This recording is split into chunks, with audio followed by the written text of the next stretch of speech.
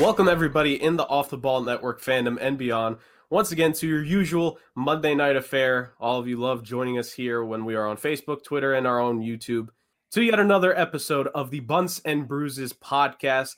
Coming to you guys as always, bringing top-notch, top-tier hockey and baseball content on a weekly basis. As always, one of your two captains leading this ship, Jurgen, with you to bring you guys playoff updates and all that's happening in the hockey world. And of course, with me, as always, the Don of baseball at the Off the Ball Network, a man who he doesn't need pine tar in order to help his pitching, and he doesn't need a juiced ball to smack 40 homers in a season. My guy, James Barcia. James, how we doing? Jared, you bring all the juice I need, man. You pump me up all the time with these intros. But you know, man, I'm doing great. Had long days of work, and you know me, Monday nights, this is where I want to be anytime, any day of the week. But there was a lot going on in sports this week, Jerg. So I say let's try to squeeze it all in as much as we can, and let's get to it. Where are we starting this week, Jerg? Well, actually, before we really get rolling, James, I think it's worth letting the people know that the Bunts and Bruises podcast today, we're not alone. We are brought to you all by monkeyknifefight.com.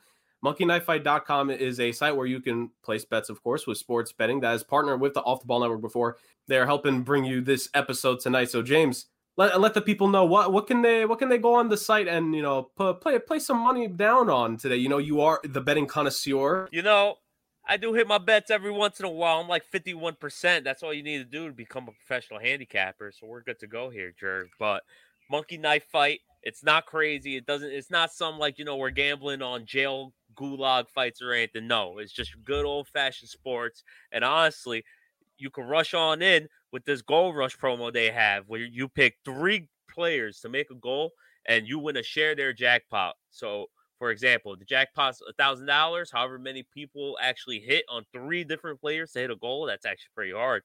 You end up splitting that jackpot with them. And if no one actually wins that day, you get $100 rolled over into the jackpot, and it's the same jackpot the next day. So, no one wins, the money is still out there and you're adding some more. So make sure you make your picks. But not only do they have it for the Bruises, Jerg, they also got it for the Bunts in their home run derby. It's exactly the same thing. You pick 3 players to hit a home run and you win the $1,000 jackpot. $100 rolls over if no one wins that day.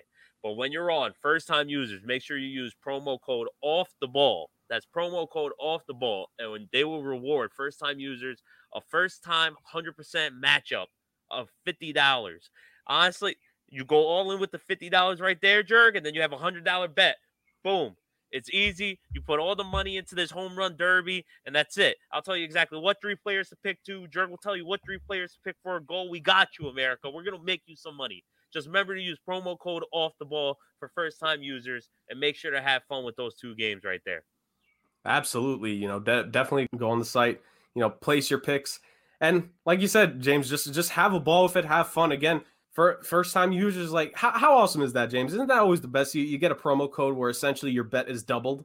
It's free money, Jerg. Anytime anyone's giving me free money, I love it.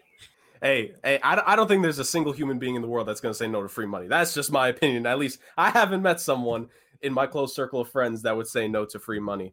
But today, ladies and gentlemen, just a couple hours ago, the New York Rangers players are going to be saying hello to their new coach soon. As just a few hours before we started the show today, very thankful that we got this nugget of news prior to going live, is that the Rangers are not wasting any time. They're not going any further into the offseason. Chris Drury, the new general manager, and I think he's also the president as of now. At least I don't remember. He is. As far as I know, he's president. Yeah, so he's taken on both roles at such a young age in terms of managerial wise, but he's definitely proved within the organization that he has the makeup in order to, you know, perform at these tasks. And I think he's proven very early, James, that he is more than ready, more than willing, more than competent enough to do so with the hiring of Gerard Gallant to be the next head coach for the original 6 team. Now, James is kind of smirking here for a reason. I think one of those reasons is the fact that his Las Vegas Golden Knights, who play tonight, by the way, that is the team that Gerard Gallant used to coach. So, James, you have a little bit of experience with Gallant leading a team. What can you tell Rangers fans? What can they expect to have this man lead the organization now, lead these players into battle? just because he was a free agent out there, Ranger fans, don't be worried. This guy is a stud of a coach. This guy is a hockey guy. Like how I was stuttering last week talking about how DJ LeMahieu was a baseball guy. This guy is a hockey guy. Eats, sleeps, and breathes hockey.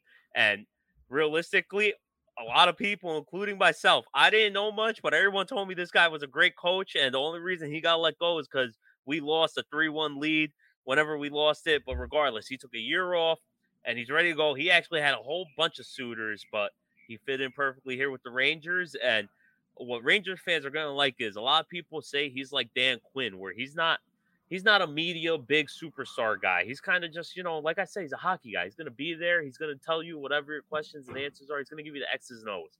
He's not going to try and sugarcoat it or anything like Aaron Boone or something like that, which is exactly a big reason why a lot of people like him, because he strictly means business. So shout out to VP Mo, but I don't know how them Lightning are looking with these New York Islanders. I've been rooting for them. This is the Cinderella story, Jerg. You want to say it's the Canadians, but no, it's the New York Islanders. But back to the Golden Knights. Golden Knights, they lost a good one, but the Rangers, they got a great one. You know what they say? One man's trash is another man's treasure. This guy wasn't even trash. He was like recycling or something. He was something better than that. Oh, yeah, no, absolutely. Like, people forget, before he became the Vegas Golden Knights coach, he was the head coach for the most recent time the Florida Panthers had made the playoffs up until this season. I guess technically last season when they made it in the bubble, but let's ignore that just for a half moment real quick.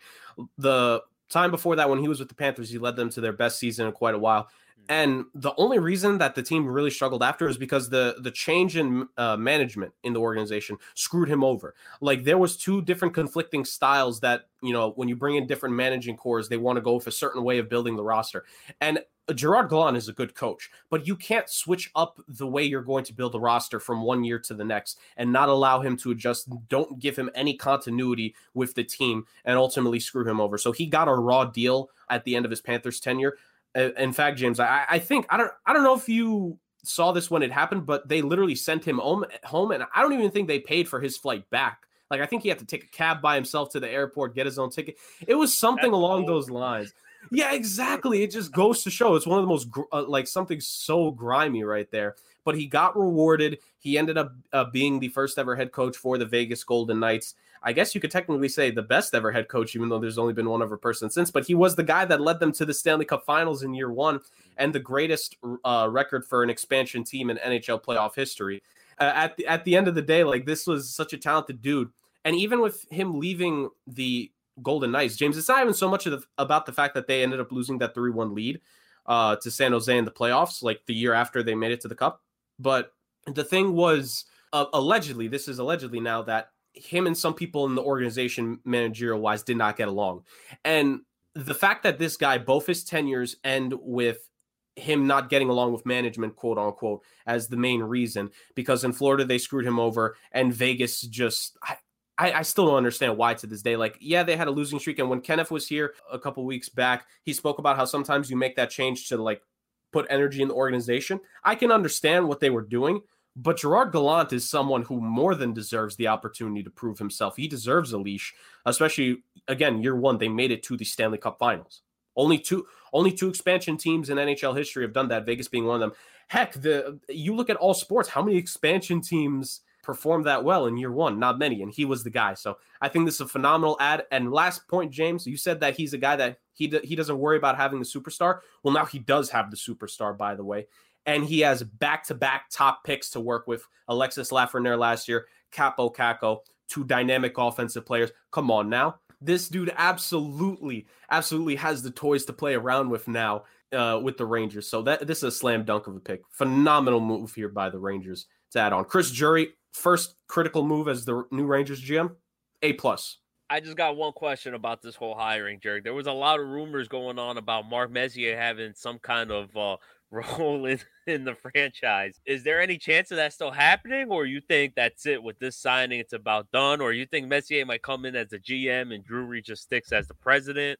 So I think Mess would probably come in as the president, and Drury would handle all the the hockey moves in and of itself.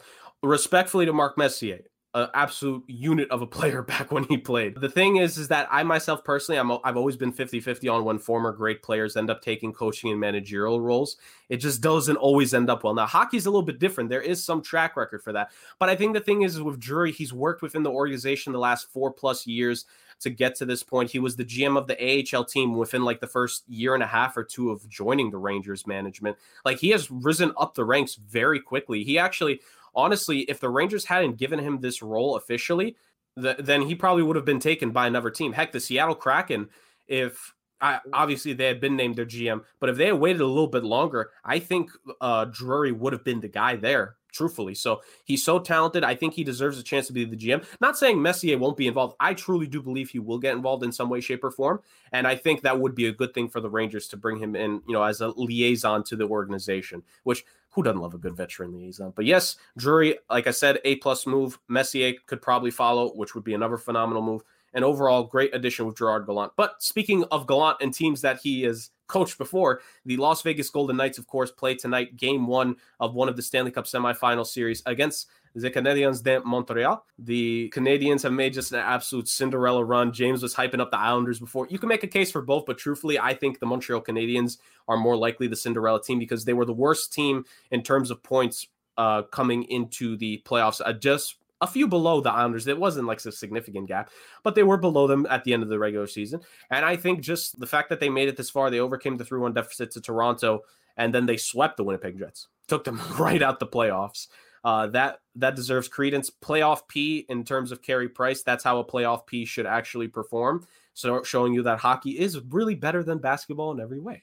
But ultimately, Montreal has made it this far, and a lot of people are expecting a good series here. Now, James, of course, you are a Golden Knights fan. You guys did just defeat the President's Trophy winning Avalanche, but I know you're not biased. So what in your mind, from your perspective, how do you see at least the beginning stages of this series playing out? I know you're going to have your team winning, but the first 2 to 3 games, what are you expecting Vegas to do to combat Carey Price and this Canadiens team? Honestly, I don't even know what they can do to combat Carey Price, man, because most of the games I've actually watched have been Canadian games, and just, this guy's filthy, Jerk. Literally, I was annoying you the other day, just like, oh my God, he blocked. Oh my God, he saved it again. Oh my God, he saved it again. It's just, this guy's literally unstoppable right now, and it kind of reminds you of the run that the Canadians are having. Not too long ago, it was the Blues 2 years ago, where they were the worst team in the league, and then they ended up coming back and winning it all. And you're the first person to ever tell me, Jurg, and you said it throughout the entire playoffs. Realistically, all it comes down to is your goalie play. And you can look right over at the Islanders on the other side of the game. They're strictly there because of their goalie play. Goalie might be something, man. They need to pull out some magic from their sleeve. They need to make a rabbit appear out of the hat or something, because this guy, Carey Price, just seems unstoppable at the moment. He is just a force to be reckoned with. No, absolutely. As myself and Kenneth pointed out a few weeks back when we did a full preview going into round 1, it's all about goaltending come the NHL playoffs, right?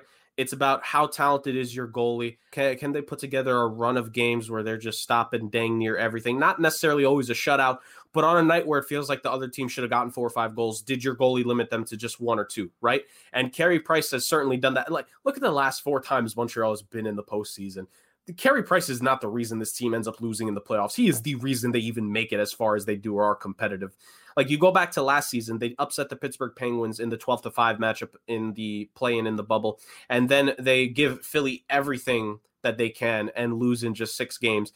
And Carter Hart last season, when he was playing very good, like, Carey Price showed that young man, like, hey, this is how it has to be in the playoffs. Like, you have to play as great as you can, and then the team in front of you will let you down in some cases, which is what happened last year. But again, this Montreal team, I think that little run in the bubble. See, this is why I hate the people that say the bubble didn't matter, because I think that bubble run really helped this team going forward. There are a couple new pieces from last season, Anderson, Toffoli, etc. But the thing is that, Kotkaniemi and Suzuki and Petrie being able to play critical minutes, throughout his career in Montreal now in the playoffs, Shea Weber being the captain, like, all of those guys coming in and getting that experience together last season, then going into this year, I think that was very key in how this team has done. And you looked at early in the Maple Leaf series when this team was struggling, they won that first game because of Carey Price. And then their offense really started to get better when they started playing the young guns. So ultimately, I did not understand why they sat their young players at the start of the series. They never should have, but they've learned from that since, and those guys have performed well. This defensive core is performing as best they can. They did a pretty good job against Winnipeg. And I really do think, James, I don't think this is in any way going to be a walk in the park for your Vegas Golden Knights. I think Montreal has more than a puncher's chance here to force this series to go at least 6 or 7. Vegas actually, as people forget, they're 0-2 in the playoffs this season. So it wouldn't shock me at all if they actually ended up dropping this game tonight. And the craziest part is actually, Jerg, this is going to be the Canadiens' first game in the U.S. since March 7th of 2020. So hopefully that crowd in Vegas could come help out and, rattle up your Montreal Canadiens, or however you say it. But I think, honestly, that's going to be the main thing for the Golden Knights is they can't put themselves in a hole early. They shouldn't drop this game, even though my gut's telling me they really are probably going to drop this game, because I could just see Carey Price being dominant, doing something stupid like 55 saves or like on 56 attempts or something insane like that. I could see it. I really could. But the main thing they need to do is they need to just, I guess, be physical, because that's the only way you're really going to get through the Canadiens' defense. That's the only way you're really going to rattle Carey Price a little bit. It's just you need to get some of those one-on-ones against him or two-on-ones and take full advantage. If you get a power play going, you need to take full advantage of that at all costs. Oh, no, absolutely. I think you bring up a good point there. I think with some of the youth that's on this Canadiens team, you think back to last season when Vegas went against Vancouver. They were just the more physical team throughout the series. And while Vancouver did force a Game 7 after being down 3-1, you saw in that Game 7, Vegas just ultimately, they didn't win by a blowout at all, but it was that physicality, that playoff, experience and grit that helped them. And I think while they slightly have that over Montreal, again, man, it's about your goalie and granted, Marc-Andre Fleury is phenomenal. Cannot take away anything he's done. He's actually very close. I think he's just 2 wins away from, advancing on the all-time playoffs win list.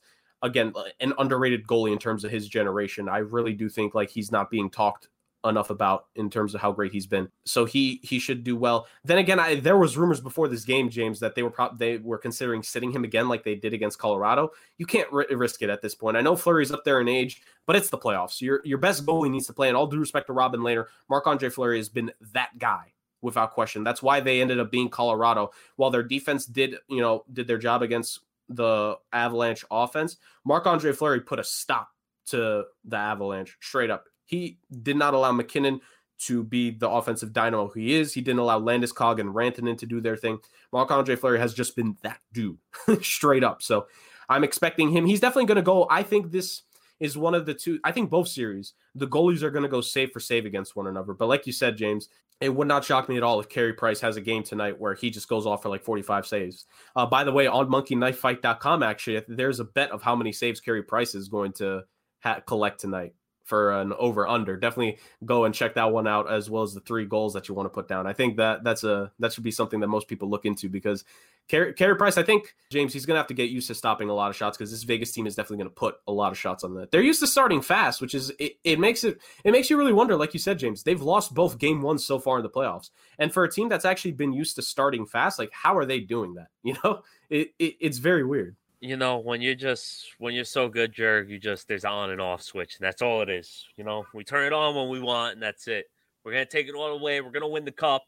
But speaking of a team that's been turning it on and off lately, let's talk about the New York Islanders, Jerg, because this team has, let me tell you, imagine they actually win this series, Jerg. Imagine run they will have to make it to the Stanley Cup. Not only you went through the Pittsburgh Penguins, the Boston Bruins, and you were down to the Boston Bruins, an insane amount. How far were they down? They were down like 3-1? No, just 2-1. 2-1. Regardless, you were down, and no one had them winning the series at all. That's true. Imagine they play and beat the reigning champs to make it into the Stanley Cup. I wouldn't even know who to root for, Jerg, if it's the Islanders and the Golden Knights together. I wouldn't know. I'd be internally torn. I'd probably still go for the Golden Knights, though, because, we're just that nice. And that's why, a lot of hockey fans hate Vegas Golden Knights fans, because of all that you just said. We have an on and off switch. We're going to win the cup, already placing himself in the Stanley Cup finals, and game 1 ain't even been played yet. Look at this guy. But James, going over to the point that you brought up is the fact that, yes, tonight, actually yesterday was game 1 of the other Stanley Cup semifinal series. The Tampa Bay Lightning, the defending Cup champions, with home ice advantage against the New York Islanders. And home ice it didn't do a lot for them. Now, it was a very close game the entire way. I actually I color casted the game on the Colorcast app yesterday. For anyone that wants to check those out in the future, Colorcast is an awesome app. I did that game, and from watching the game, the first 2 periods, it was weird, James. It followed the same dang formula where Tampa Bay would start off like the first 6, 7, 8 minutes of the period on fire. They were going up and down the ice, getting shots up, just pelting Varlamov, getting the puck behind the net, anything and everything. Like, they got shots up simply put. But then, as each period went on, the Islanders defense starting to settle in, and it was harder for Tampa Bay to get the puck up and down the ice. It was harder for them to get clean shots off. And it all culminated in the third period where, unlike the first and the second, that was fully an Islanders period the entire way. The Islanders dominated the third period. They eventually got 2 goals for themselves in the game. Matthew Barzal with an absolutely phenomenal goal, 5-hole on Vasilevsky. And then the second goal Vasilevsky allowing in was a 5-hole as well. And Tampa Bay, they didn't get a goal until like literally the final minute of the game. And that was that. And you're not going to beat this Islanders team with just scoring 1 goal in the final minute because they're most likely going to get at least 1 or 2 up there. So that is how that game ended up playing out. As you spoke about, James, it is about goalie play. And this is, again, both these series are highlighted by the goalies because Vasilevsky is phenomenal. He's one of the Vezina Trophy finalists this season. He did allow the 2 goals, but it's not on him. Yes, they were 5 holes, and typically those are the kinds of goals that goalies get absolutely slaughtered for by fan bases. Check Vancouver Canucks about a decade ago at this point. Roberto Luongo, Game 7, that is something that, Vancouver fans would never let him live down, and also something that haunts their nightmares. But ultimately, Vasilevsky did his job. The offense didn't step up. And I'm really going to be interested to see, I actually spoke about this to the end of the Colorcast, how are the Lightning going to respond? Because that was the first time these 2 teams had faced each other since last year's Game 6 of the Eastern Conference Finals. Because remember, teams only face their divisional opponents. So the Lightning and Islanders have not seen each other since that Game 6. Literally the last time these 2 teams faced off, the lasting image before yesterday was Tampa Bay huddled around the Prince of Wales because they won the East, right? And the Islanders remembered that. And they said, okay, we're going to go at this team. And it was their game plan was put to perfection. Varlamov did his thing. The offense tried to step up early on before they ultimately got the goal, and then they absolutely shut it down. In no way, shape, or form am I going to say that's going to happen again, like verbatim, because I think this Lightning team is going to respond. This team is just too lethal. Like, they're literally, these guys are snipers. You could put a sniper rifle in their hand. You could send them in the army for your country, and you'll probably have a good chance of winning the war. Like, that's how lethal these dudes are with their shots. So I don't think they're going to be held down for long, but I wouldn't be surprised if we see another kind of game like this where Tampa just does not have an answer for New York. I really wouldn't be shocked. I wouldn't be shocked either, to be honest, just because this, like you said, Jerk, this team's just so lethal, man. It's just, they only got 30 shots attempted, So I expect way more. That's like, hearing 30 shots from Tampa is like an eye opener. That's like, you usually hear them, they're in the 40s, and most teams don't even hit the 40s like that, from what I understand. Jerk, tell me if I'm wrong. Am I wrong? No, right? The 40s is a good game on shots. Oh yeah, 40, like 30 is not bad for a team like the Lightning. You actually, like you said, you'd kind of be shocked. And it's not just that they only got 30 shots, James. It's the fact that a lot of those shots didn't come until the end. So like, they were stuck in like the mid 20s for quite a while. Like that's how bad it was for them. Like, it's one of those games where you have to see it play out, not just with the stat sheet, to really understand like, oh, they were absolutely shut down. Like that should have been a shutout. And that's exactly the only way the Islanders are actually going to win this one. If they just get nitty gritty and they don't give Tampa exactly the same way I was saying, the only way the Golden Knights could win. Islanders have to do the same exact thing. To be honest, they gotta be aggressive. They gotta bump them up, and they gotta let Tampa know there's not gonna be any of these easy goals. If you get that, like the 1 goal you said, it was right there by. It was a flick of the wrist. It wasn't, they had to work for that goal. Yeah, and that's the only way the Islanders are gonna win this series, if they force Tampa Bay to work for every single goal they got. Yeah, and they can't. I think unlike the last 2 series where the Islanders got in a couple of games that were shootouts with the Bruins and Penguins and actually did end up winning. I'm sorry, I don't expect the Islanders to win a single one of these shootouts. Like, if it gets to a high-scoring game, it's not going to be like 5-4. It's going to be 7-4. Tampa can hang 7 goals on you. Yeah. They did that to this Islanders team last year. And again, that's fresh in the mind. I think, again, we always talk about this, James. Mentally, it's a whole different thing. I think the mentality should never be underrated when it comes to how teams can do. And I truthfully believe that the Islanders are using that as motivation. But at the same time, be wary. These are the defending Stanley Cup champions for a reason. I would be shocked if they get back-to-back games where they shut out Nikita Kucherov and Steven Stamkos. And Steven Stamkos, the captain himself, said, like, he puts that game on him. So you're telling me you're going to get a motivated Steven Stamkos, a motivated Victor Hedman, and a motivated Nikita Kucherov. The Islanders, hey, again, you deserve the game 1 win, but if you're fans, pray that those guys don't start to get things going in game 2. Because if those guys get going, oh my God, it's going to be lethal. It's really going to be lethal. For sure, Jurg. And speaking of getting going, it's getting going in this NBA playoffs over here. And it's not getting going for my Brooklyn Nets. It's unfortunately, it's getting the complete opposite of going. It's going off the rails is what's happening over there in Brooklyn. For those that don't know, yesterday the Brooklyn Nets dropped game 4 to the Milwaukee Bucks. And it was a close game up until, unfortunately, the one, the only Mr. Kyrie Sage Irving. He went for a drive and landed on his ankle. And honestly, that ankle roll, it looked super bad. Like, I saw the replay, you saw like the bone touch the floor. It looked like it. Honestly, they did x-rays and everything came out negative, which is a good thing. But I don't think we expect to see Kyrie for, I said yesterday, Jared, when it happened, I don't expect to see him for the rest of his playoffs at all. If we make it to the finals, that's a maybe. But I don't expect to see him in the rest of this series. I don't expect to see him for the next series if the Nets do make it. And we'll be lucky if we get him in the finals. And same for James Harden. I'm not expecting him to play on Game 5 tomorrow at 8:30. I expect him to come back Game 6 if it's a do or die. If it's not a do or die, then, maybe they let him rest up. This Game 5 coming up could really change Kevin Durant's legacy because this is it. Everyone gave him a bad rap because he went with the super team.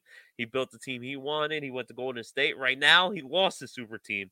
It's just him and a bunch of role players. But honestly, Kevin Durant's good enough where I think he could take the Nets to win this series. It depends on all the role players like Joe Harris, Blake Griffin, Bruce Brown, and all the other deeper guys like Tyler Johnson and everybody else. Because if those guys don't step up, then it's gonna be a quick one for us over there in Brooklyn. We're not feeling as happy as we were last week.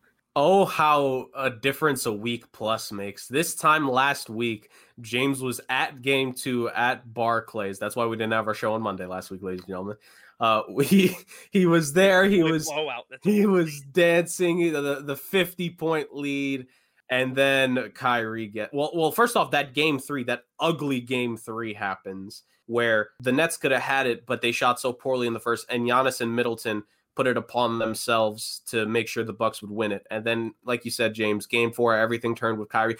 I'm not surprised the Nets lost Game 4 after Kyrie got out, because I don't understand why most people don't think this through. But when your star gets hurt during the game, it's very hard to adjust to that in game. And I think you need a veteran coach if you're going to adjust well. And all due respect to Steve Nash, I don't want to get too much into a coaching convo about him. We just had our Gerard Gallant got his time. I'm not letting an NBA guy take it away from him. But when it comes to Steve Nash, I think a veteran coach would have probably been a better help there in terms of responding to the star player going out. And I think KD, while he had a nice stat line, he didn't finish strong. It was just not a formula that was going to lead to success in that Game 4. I think Kyrie getting out was a blow in that one. And ultimately, we're going to see what happens in Game 5. Like you, James, I really do believe Kevin Durant can have that big-time game. I just think I think Kevin Durant is going to go off. I think offensively, he's going to do his thing scoring-wise. I don't have any doubts about that.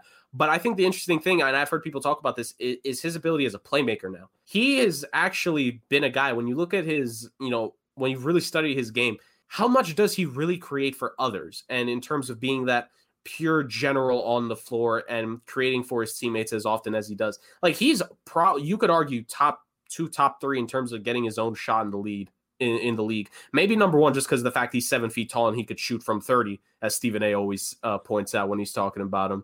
But at the same time, how much does he create for others? And I think that's going to be the big, like you talk about legacy. I hate micro-analyzing it. I don't want to put him in that situation. He doesn't deserve that. He's one of the best we've ever seen. People got to stop playing around.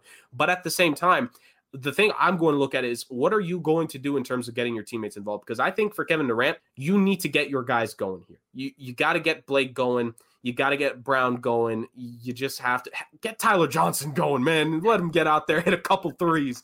But in all seriousness, I want to see Kevin Durant the leader in Games 5 and 6 more than I want to see just the player. We know who the player is.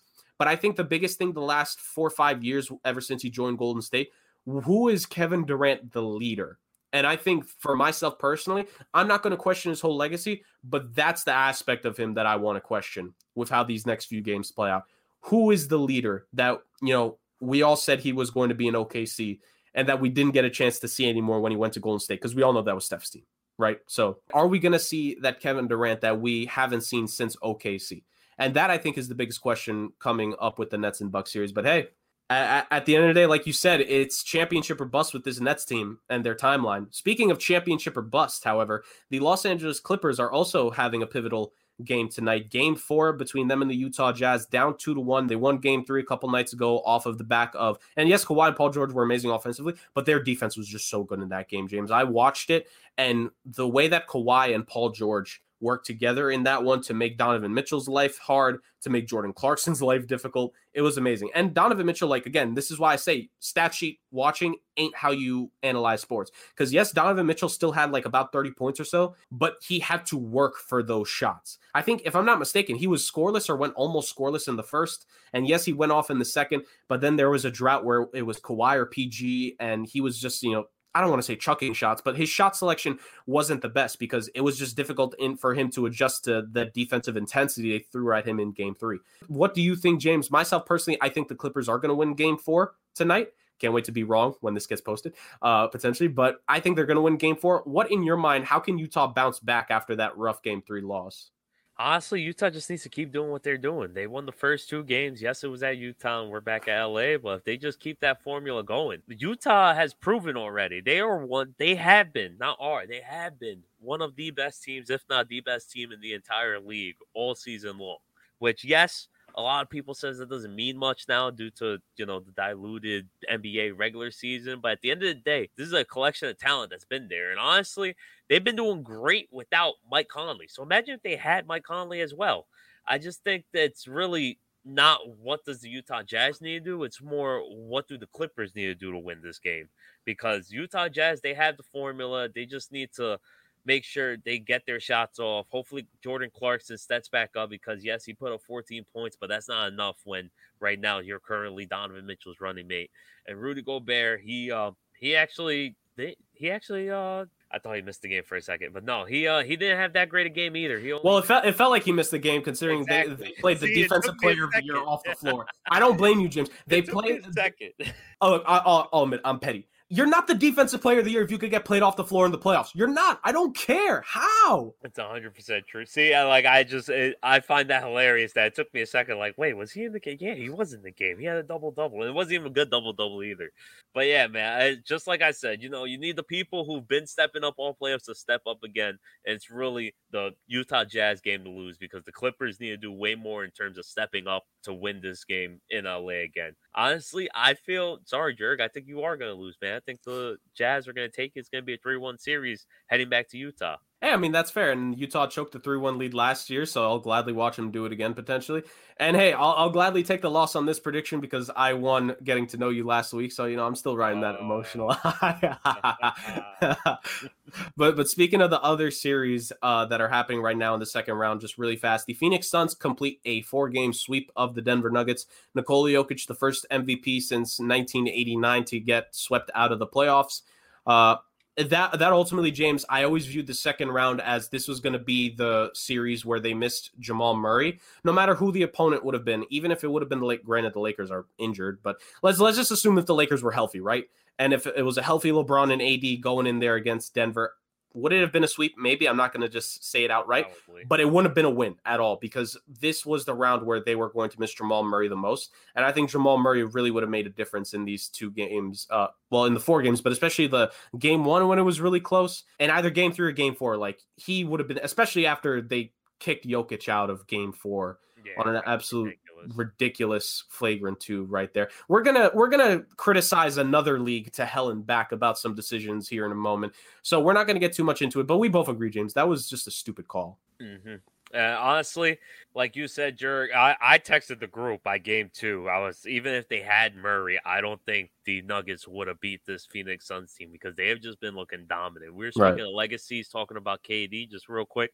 This team is just skyrocketing like Dogecoin. Chris Paul's legacy right now is to the moon with the way he's taking this team. And if my Nets don't make it, I'm rooting for this Suns team, man, because CP3 needs that ring, and he could arguably go down as, if not the best point guard of all time, the second best. No offense to Magic or IT. or Stockton or any of them right there. I have Yeah. been I have been in the Chris Paul camp forever. I firmly believe he is a top 5 point guard of all time.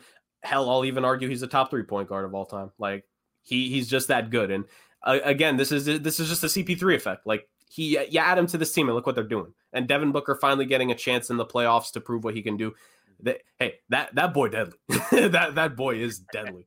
He is deadly. But speaking of deadly, a deadly situation for the Atlanta Hawks tonight. You know, we're not going to poke any fun at them. We're not going to poke fun at, you know, the teams that some of our guys at the network root for. But the Hawks are down 2-1 right now. They've been struggling to stop the big fella so far in the series. Even though Joel Embiid's not 100%, he is still, you know, just doing as he pleases, especially back in game 3. The thing with Embiid was how offensively, aside from his scoring, it was his playmaking. He was passing out at double teams. He was finding his teammates open, James. Like, when Joel Embiid is not even 100% and he's playing like that, what shot do you have at beating the 76ers? No, you're 100% right. And honestly, you're not going to poke fun. I'm going to poke fun. Dang, you guys getting whooped. But it's all right. Y'all beat the Knicks. Either way. But regardless, honestly, this is just showing it's essentially what happened with the Hawks did to the Knicks is you're just seeing a team with more talent. I'm sorry to my fellow colleagues on the Off-Ball Network and any Atlanta Hawks fans watching this, but you got 2 stars on the Sixers, potentially 3 if you want to count Tobias Harris. I wouldn't. Some people would, though. He gets paid like a star. But regardless, and all you got on the Hawks is Trae Young, and yes, essentially a bunch of good role players. John Collins, he is a good player, but he is not up to the par of Ben Simmons or Joel Embiid. Well, I mean, Ben Simmons is number 2, so yeah, he's nowhere close to Ben Simmons. Honestly, he might not even be as skillful as Tobias Harris, who is the number 3 person. This Hawks team is a deeper team and has more depth, but like I just said, the 76ers overall has more talent. I think we're seeing it in this game. I haven't been watching, but right now the Sixers have been leading the Hawks plus 10 for almost a full 2 quarters, if not the first half. And game 3, they just dominated them as well. Game 2 and 1 seemed pretty close. Well, game 1 was a close game, but game 2, it seems closer than it actually was, but I feel like the Hawks never really had a chance in that game either. So I do think Philadelphia might take the next 2 games. If they do, yes. If not, they have it by game 6. I really like, James, that you mentioned, because this is the way that I just simplify it for the NBA, because the NBA is the sport where you can simplify it this way. The more talented players you have, the higher your chances to win the series. And that sometimes, myself personally, that is how I boil it down usually when it comes to playoff predictions and stuff like that. Like, okay, which team has the best player on the floor? All right, now, does the other team have the second and third and maybe 4th best player? Because that's the only way it's going to change. If you have the best player on the floor for a majority of the time, you're going to win. And as great and electric as Trae Young is, while that, like you said, for Atlanta, they had the best player on the floor in that series against the Knicks. Look who won that series. And now the script has been flipped. Which team has the best player on the floor? Philly. Well, guess who's up in the series and guess who's favored to win, right? And even like you said, you know, after Trae Young, the next 2-3 guys you take are from Philly. Like Ben Simmons is absolutely great. Should have been Defensive Player of the Year. And Tobias Harris offensively, like you said, I know some Hawk fans, like, I think even they can admit, like, just pure skill-wise, Tobias Harris is better than anyone else on the Atlanta Hawks not named Trae Young. Like, let's just be real here. You just talk about pure skill. Tobias Harris is that dude. He was a former All-Star. Honestly, he's the 3rd guy on Philly in terms of talent, but he's essentially their second scorer. And when they've needed him to, he's actually stepped up in these playoffs. So you got to give all the credit in the world to Tobias Harris for stepping up there on that end, and Philly just doing good things. Ultimately, you know, there's our little NBA playoff talk right there. I think this is the first time we talked basketball on the show. So look at that. Our show, we're getting things going on this episode. This is a big time episode for us. Whoa. We talked about when A-Rod became new owner. Can't forget that. Come on, Jerg. You're right. We are here for the people. We cover everything. Yeah, absolutely. Even monkey knife fights. We cover that too. The Las Vegas Timberwolves, right? Is that what they're exactly? Please move to Vegas. Anyways, from NBA talk to the other sport that is in the name of our show, this was, how do I put this delicately? This was an interesting last couple of days of conversational piece for Major League Baseball. James, I'm going to throw it straight to you in terms of this topic, because you, as I always say, you are the baseball don, you are the expert, you are almighty and knowing, and I bow before your baseball knowledge. But in all seriousness, this is something that until you pointed it out to me, in terms of planning for the show, I didn't really have my eye on it so much. So give all the people all the information they need to know about the new topic in Major League Baseball, pine tar. So as everyone knows, we mentioned it before on the show. Before I've said I was a fan of it, I'm still kind of a fan of it, to be honest. As much as people are saying it's ruining the game, I don't think it's pine tar. I think, as we've said for countless episodes, Jurg, it is the league ruining itself. Because not only is the pine tar over here where people say it helps with the spin rate, which it does, okay, fine. But what's really ruining the sport is baseball, because Rawlings, the baseball makers, are changing the baseballs itself. So the funny thing about that is, guess who owns Rawlings? The MLB owns Rawlings. Exactly. So there's actually a crazy conspiracy theory going on. But before I start that, let me say how some batters aren't opposed to this stuff.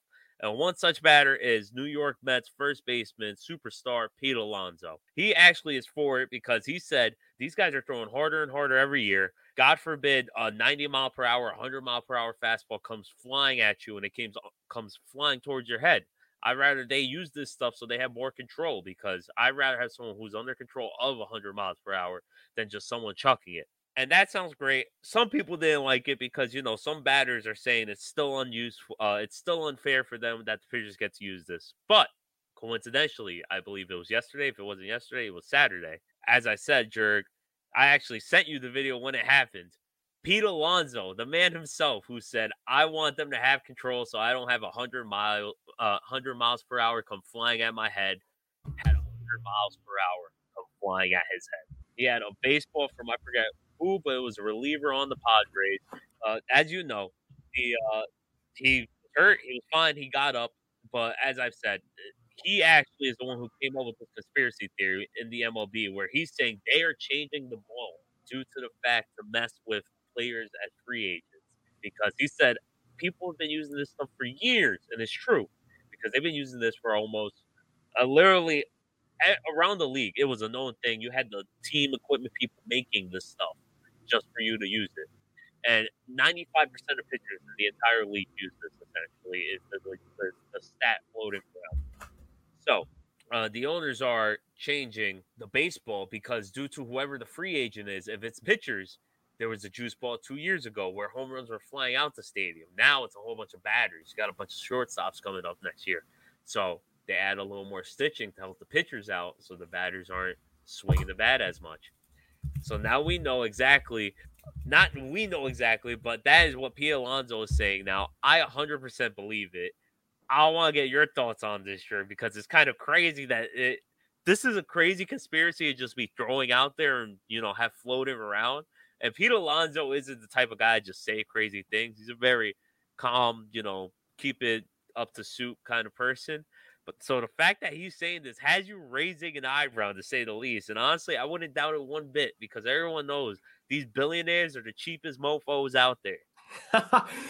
I believe it. I really do. Here's the thing. If you just look at the history of baseball, this is the least shocking thing ever. This is the same league where, correct me if I'm wrong, James, was it not Andre Dawson who at one point when he was absolutely at his apex, there was rumors of collusion when he was supposed to be a free agent and no one wanted to pay him. So essentially he went out there, signed, I think it was with the Cubs or someone else. And he just told them, pay me whatever. I don't care. I'm just going to go out there and play. And he had an MVP caliber season, or almost won the MVP award. He won the MVP. He won the MVP. How wild is that? This is the same sport where that happened. This is the same sport where owners colluding has been an issue before. They canceled the whole dang season while it was going on in 94, where to this day, somewhere Montreal Expos fans hearing that have PTSD with me saying that, because they fully believe that they could have and should have won the World Series that year, because that was the best Montreal Expos team of all time. At least it was rounding out to be that. This is the same league where it has been that issue for so long. And I'm not surprised at all that, Pete Alonso is saying this. And I think, to your point, James, Pete Alonso is not just saying this, it wasn't just a 100-mile fastball that nearly decapitated him that is making him say this. I'm sure that he has thought this, and he definitely isn't the only player and the only agent thinking this. It must be the most frustrating thing in the world where you really can't trust the owners. And this is why I always do not blame the players when they get into spats with ownership. You'll want to know why the players were not necessarily, quick to, It took a while before they finally negotiated last season in 2020. It's because of stuff like this. It's because of what you said, James. Like, in no way, shape, or form am I surprised that now they're going from juice balls to now fixing the ball in order to make sure that the hitters are now suffering. Because just look at the stats. We've spoken about this multiple times on the show. This is the most strikeouts we've ever seen. The month of May was not even done yet, and they set the record for most strikeouts in MLB history in the month of May by like the 20th or something like that. There's nearly 2 more weeks left in the month. So I'm not surprised whatsoever. And honestly, James, I know you're not pushing it, but I'm on board with you. I'm with Pete Alonso. I'm not a Mets fan, but I will ride whatever you guys want to say about this. I'm on your side on this, James. I am going to take up the shield with you and go against what Major League Baseball is doing. Because honestly, it's just a joke at this point. It's just a joke. And just take away the fact that, they really are, let's say they aren't doing any of this fishy stuff with the contracts. They're just ruining the game. Just look at they just started recently cracking down where they're going to inspect pitchers in between innings to see if they show me your hands, show me your gloves, show me your hat, show me your belt, to make sure they have none of this pine tar on them. And honestly, it's just, you could see that there's going to be pitchers who maybe don't even belong in the league. Just look at the Red Sox this past coming weekend. In the last 3 games, they allowed the Blue Jays, not even, forget the last 3 games. Yesterday, they let the Blue Jays score 18 on them, jerk. 18. And the game before that, it was 7. And the game before that, it was 5, which isn't crazy, but still, it's insane that their pitchers have become trash. And that is one of the big things that have the Red Sox in the place they are right now. So honestly, it's kind of crazy too, because if you look at pitchers like Garrett Cole or look at Aroldis Chapman this past weekend, actually, he had a blown save and he let 4 runs within 9 pitches. And he's been lights out dominant throughout the whole season. But now all of a sudden, because his mandate's passed off, he rightfully so, he deserved a blown save. He deserved to get blown up like that because he has just been dominating. When you're dominating that good, you get to get beat. Like if Carey Price gets light up tonight, jerk, he deserves it. Like no one can say anything to him because I'm putting the team on my back as much as I can. What more you want from me? So just the fact that he was due, and now you got this coming with the pine tar. Any pitcher who is just going to be and have a bad game now all of a sudden is just going to be looked at and scrutinized. And just to give a quick breakdown before we end this topic, Jerg, any pitcher who gets caught is getting a 10-game suspension if they get caught with any pine tar or any substance. And really, what's that going to do? It's a 10-game suspension, yes, but you gotta find an organization or something because this goes deeper than just a person. As bad as it sounds to say, you're punishing the users, but you're not punishing the suppliers. So right. What's going on? But James, if I'm not mistaken, really quick to the point you made about the organization, didn't because I was looking up some headlines about this stuff. Didn't a minor league pitcher in the White Sox organization get suspended for pine tar usage? Yes, it was like I forgot. I don't have the exact details, but he got insanely suspended. He might have honestly got kicked out because the league was making such a big deal about that. But that's to your point. Like, if you're going to punish the players, then what is the organization like? Are they not culpable? Because clearly the players aren't just getting their own pine tar. Someone is giving it to them. At least that's how I see it. I think you definitely bring up a point there, James, in regards to that. You kind of laid off it like just very slightly, but I'm definitely on your side in this through and through. Like no matter what, I fully believe that Major League Baseball probably has a hand in this. It's history. I've always said this. It's all about history. You just look at the history of the league. There have been issues with this stuff before. Heck, even look in recent years with the Astros cheating scandal. I know it was a different situation, but think about the fact that the league. I am someone who's kind of a pessimist with this stuff. But there's no way that no one in the league offices didn't have an inkling of an idea of what the organization was doing. There's just no way. So I think you take what Boston was allegedly doing, the Red Sox when they won. It's just this kind of stuff doesn't surprise me. And this time it's especially going to help the league because, like James alluded to, this is going to help the owners' pocketbooks. And these billionaire owners, as much as some people may not believe it, because weirdly enough, and I've always had this issue whenever I've appeared on any show on the network, but when it comes to millionaires versus billionaires, whenever it came to negotiations, for some reason, sports fans side with the billionaires. And that to me, I never understand. And this is really one of those cases. I really, really hope that we have a situation where we switch sides on this. We need to support the players on this straight up because there's got to be something going on, because I think even earlier in the season, it wasn't just with the pine tar. I think there was some talk about the stitches being different on the baseball and all that stuff. So that's the way I see it when it comes to baseball. And actually, the last point that James was going to bring up before we move on to our final segment is the fact that the collective bargaining agreement is coming up for the league, and CBA talk is always interesting. It is always a very contentious time for the players, for the owners, for the fans, because despite the fact that our money, to an extent, it is on the line, but it's not our money. It's the revenue sharing by the owners, by the players. We always give our thoughts. And I really hope, honestly, in some way, shape, or form, that this just ends up being a win for the players. James, I know, you were probably going to mention it. The CBA, like, this is going to affect what happens with CBA negotiations within the next year. Oh, for sure.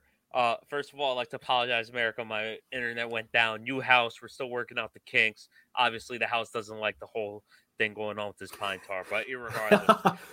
This is going to mess with CBA negotiations, Jerry, because right now the owners are turning the pitchers against the batters, and it's just this, like it was last year when it was the pandemic season. You had players against owners. So right now the owners, all they're thinking is divide and conquer. They're splitting up the players right now because you have players like Josh Donaldson calling out Garrett Cole. Realistically, if I was Garrett Cole, I would have threw a freaking beam right at Josh Donaldson's ribs for calling me out and been like, oh, the pine tar, it's gone. Sorry, I lost control. Something like that. But you can't do that. But regardless, it's completely unfair what the owners are doing. And they're just completely ruining the sport. And another team ruining the sport is the Philadelphia Phillies, because they are just god-awful. So let's just get straight to it, Jerg. This week, we took 2 weeks off from our Fanatic segment. But now we're back. We're taking a break from getting to know you because I'm still emotionally recovering from what the beatdown Jerk gave me. But 2-1, baby. We're back on how to be a fanatic. This week we are talking about in case you guys didn't realize, the Philadelphia Phillies and the Philadelphia Flyers. Took a second, Jerk, but I got it. You see? It clicked. Irregardless. So the number one reason I have for you to be a Philadelphia Philly fan is don't. But you have budding stars on the Philadelphia Phillies, such as Bryce Harper. He's not really budding, but he's a superstar. You have Aaron Nola. Sorry, can't pronounce names. Irregardless, both these players, you got one player on one side, you got the other player on the other side. You know how I like to do it, Jerk. I give one of each. And Bryce Harper, he's been a superstar for God knows how long. He's been one of the OG superstars from when we were in high school, Jerk. And Aaron Nola, he's having a little shaky season this year, but I just realized Bryce Harper was a rookie when I was in high school. My Lord. Yeah, dude, it's been a minute.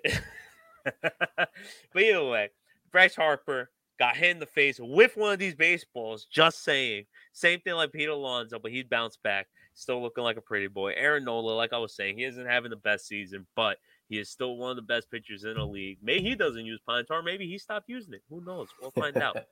The number two reason why I should be a Philadelphia Philly fan is I actually was just there this weekend. I drove past the stadium. It's actually a really nice stadium. Actually, this year, Jerk, keeping the count, that is stadium number 5 or 6 that I've seen this year from the outside. Yeah, I've been killing it this year. Nice. Dude. A bunch of travel, but regardless, they have a beautiful stadium right outside of Philadelphia.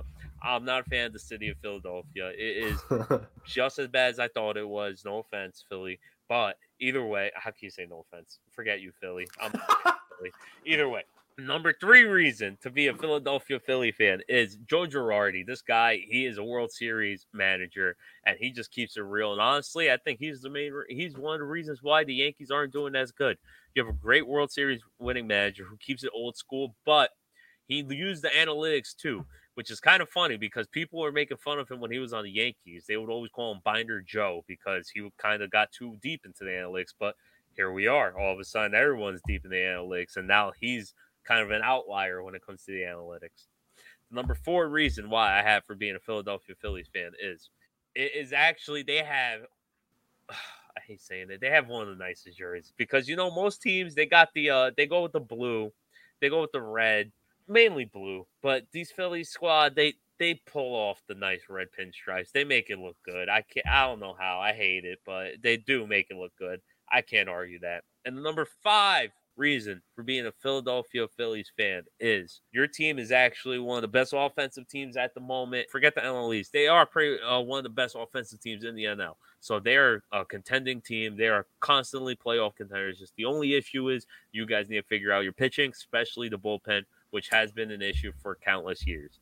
Close your eyes when it's past the fifth inning, hope for the best, and you guys might win. But other than that, I don't suggest being it, but this is a reason how to be a fanatic for the Philadelphia Phillies. And with those thoughts in tow, my 5 reasons of why you should be a Philadelphia Flyers fan in the sport of hockey. So number 1, this is just a simple thing. You touched on it a little bit, James, with some of your facts. This is just a straight up fact about the Philadelphia Flyers, is that even with a down season, they don't stay down and out for long. Despite the fact that they did miss the playoffs this past year in 2021, that means that there may be a good chance that they will make it back next season. The last time the Flyers missed the playoffs in consecutive seasons was from 1990 to 1994. So since then, when Philly has missed the playoffs, they followed it up with at least a playoff appearance the following year and a couple times where they make a few in a row, right? So that's the good thing about this team. Even when they struggle, they have a chance next year of bouncing back and getting back to their winning ways, which is what you want in an organization, right? So that's number 1. Number 2, the future of the team appears to be in pretty good hands. A lot of very talented young players on the squad that are ages 25 and below. From the guys who have, showed what they can do on the ice, Travis Sanheim, Ivan Provorov, and Travis Konechny, to a couple of their young players who are developing, like a Yoel Farabee. In the system, they have Cam York, who is one of the most intriguing prospect defensemen in the league that I think next season there's a chance he'll be on the Flyers roster. And then in net, Carter Hart, he had a very tough year too, but I'm a firm believer in Carter Hart. I think he's going to bounce back next season. And if he just, improves on things, he puts this year behind him and he builds himself back up, Carter Hart at his best has the potential to be the best goalie in the league. Straight up. He has that potential. That is his ceiling. Not just top 10, not just top 8. There will be nights where he could be the best goalie in the league if he reaches his ceiling. So I really hope that he ends up getting there on the Flyers, because I'm a fan of prospects. I'm a big fan of prospects. Number 3, the fan base. While rabid, while sometimes insane, and I've seen it firsthand, they're passionate. And if you want an experience when you go to the game of people just absolutely losing their minds and going bananas for a game and just absolutely going at it and really making themselves part of the environment, then you want to go to a Flyers game. I know it sounds strange, James, but truthfully, like, Philadelphia fans, they're crazy. They're crazy. You hate them, but they are pretty entertaining. You got to give them a little bit of credit. They're pretty won entertaining. The Super Bowl and a guy ate poop on the street, Jerry. Well, I'm not talking about the Eagles. I'm talking about the Flyers. They're all the same. They're all one and the same. But hey, you want to be part of that rabid fan base? I mean, to be fair, they're also a reason why you shouldn't want to be a fan. But if you're down for some craziness, become a Philadelphia fan. Number 4, marquee rivalries and intensity overall. The Flyers, it feels like they have like half the team could be their rivals on any given night, because they could just start body checking and going at it. But their main rivalries, of course, them and the New York Rangers have had some duels recently. Them and the Boston Bruins, them and the Capitals. But number 1 of them all is them and the Pittsburgh Penguins, the cross-state rivals. It's always, it's a rivalry literally written in blood. And whenever a couple years ago, the 2019 Stadium Series that the two teams had that actually took place in Lincoln Financial Field, yours truly was actually at that game, and it was quite the environment, to say the least. And it was definitely hey, for a hockey game, it looked pretty good. So I definitely enjoyed my time there, and it was just absolutely electric to see Pittsburgh Penguins fans and Philadelphia Flyers fans going at it with one another, like just trash talking and seeing their teams play to an overtime, mind you, in like the sleet and the snow. That it was just so much fun. It was just so much fun. And then my 5th and final reason, gritty. You don't just have the best mascot in all of hockey. You got the best mascot in all of sports. You got the best mascot in all of sports. Time out. No, don't even. Nope. James, I'm not even gonna accept who you're gonna argue. No, Gritty is the best mascot in all of sports. He is the number 1. Mr. Met had his time. Mr. Met, he's like LeBron. He was the guy for the longest, but now he's starting to get injured. He's starting to have these issues with the Mets, and Gritty is just the new guy ready. He's going to drop 30 on him like Devin Booker. And so that is that may be my fifth reason, but that is the true number one reason why you should want to be a Flyers fan, because Gritty is the guy and he's going to entertain you. It was very entertaining at the Stadium Series when we were there. Funny, I completely intentionally just left out the Philly Fanatic. Want nothing to do with that guy in my life. Forget that guy. I hate him. Either way. Mr. Matt, best mascot. I'm just saying, Gritty doesn't have like a meme or a gif of him flipping someone off, all right? Mr. Matt keeps it G. Keeps it OG, original gangster. He has clips of throwing pies in people's faces and like taking off the jersey and running around in the stadium. Mr. Matt at his peak was special, but Gritty's the new kid on the block. You just got to accept it. Just like we sadly have to accept the fact that this week's episode is over, ladies and gentlemen. So thank you all once again for joining us on another electric episode of Bunts and Bruises. From our Pine Tar talk to the playoffs to the Phillies and the Flyers. We had quite the show tonight. James, as always, send us off, serenade the people. Where can they find us? You guys already know. You can follow us on Twitter, Instagram. You can follow me on Instagram, Bards_Talks. You can follow Jerg on Twitter, JergK40. Make sure to follow us on Bunts and Bruises. Make sure to subscribe, like, and comment on YouTube. Follow us on Spotify. We're on Google Podcasts, Anchor. We're still working on Apple. They don't want us to be great, but it's okay. I'm going to take that title money anyway. Regardless, see you guys next week. One more episode, Bunts and Bruises. Peace.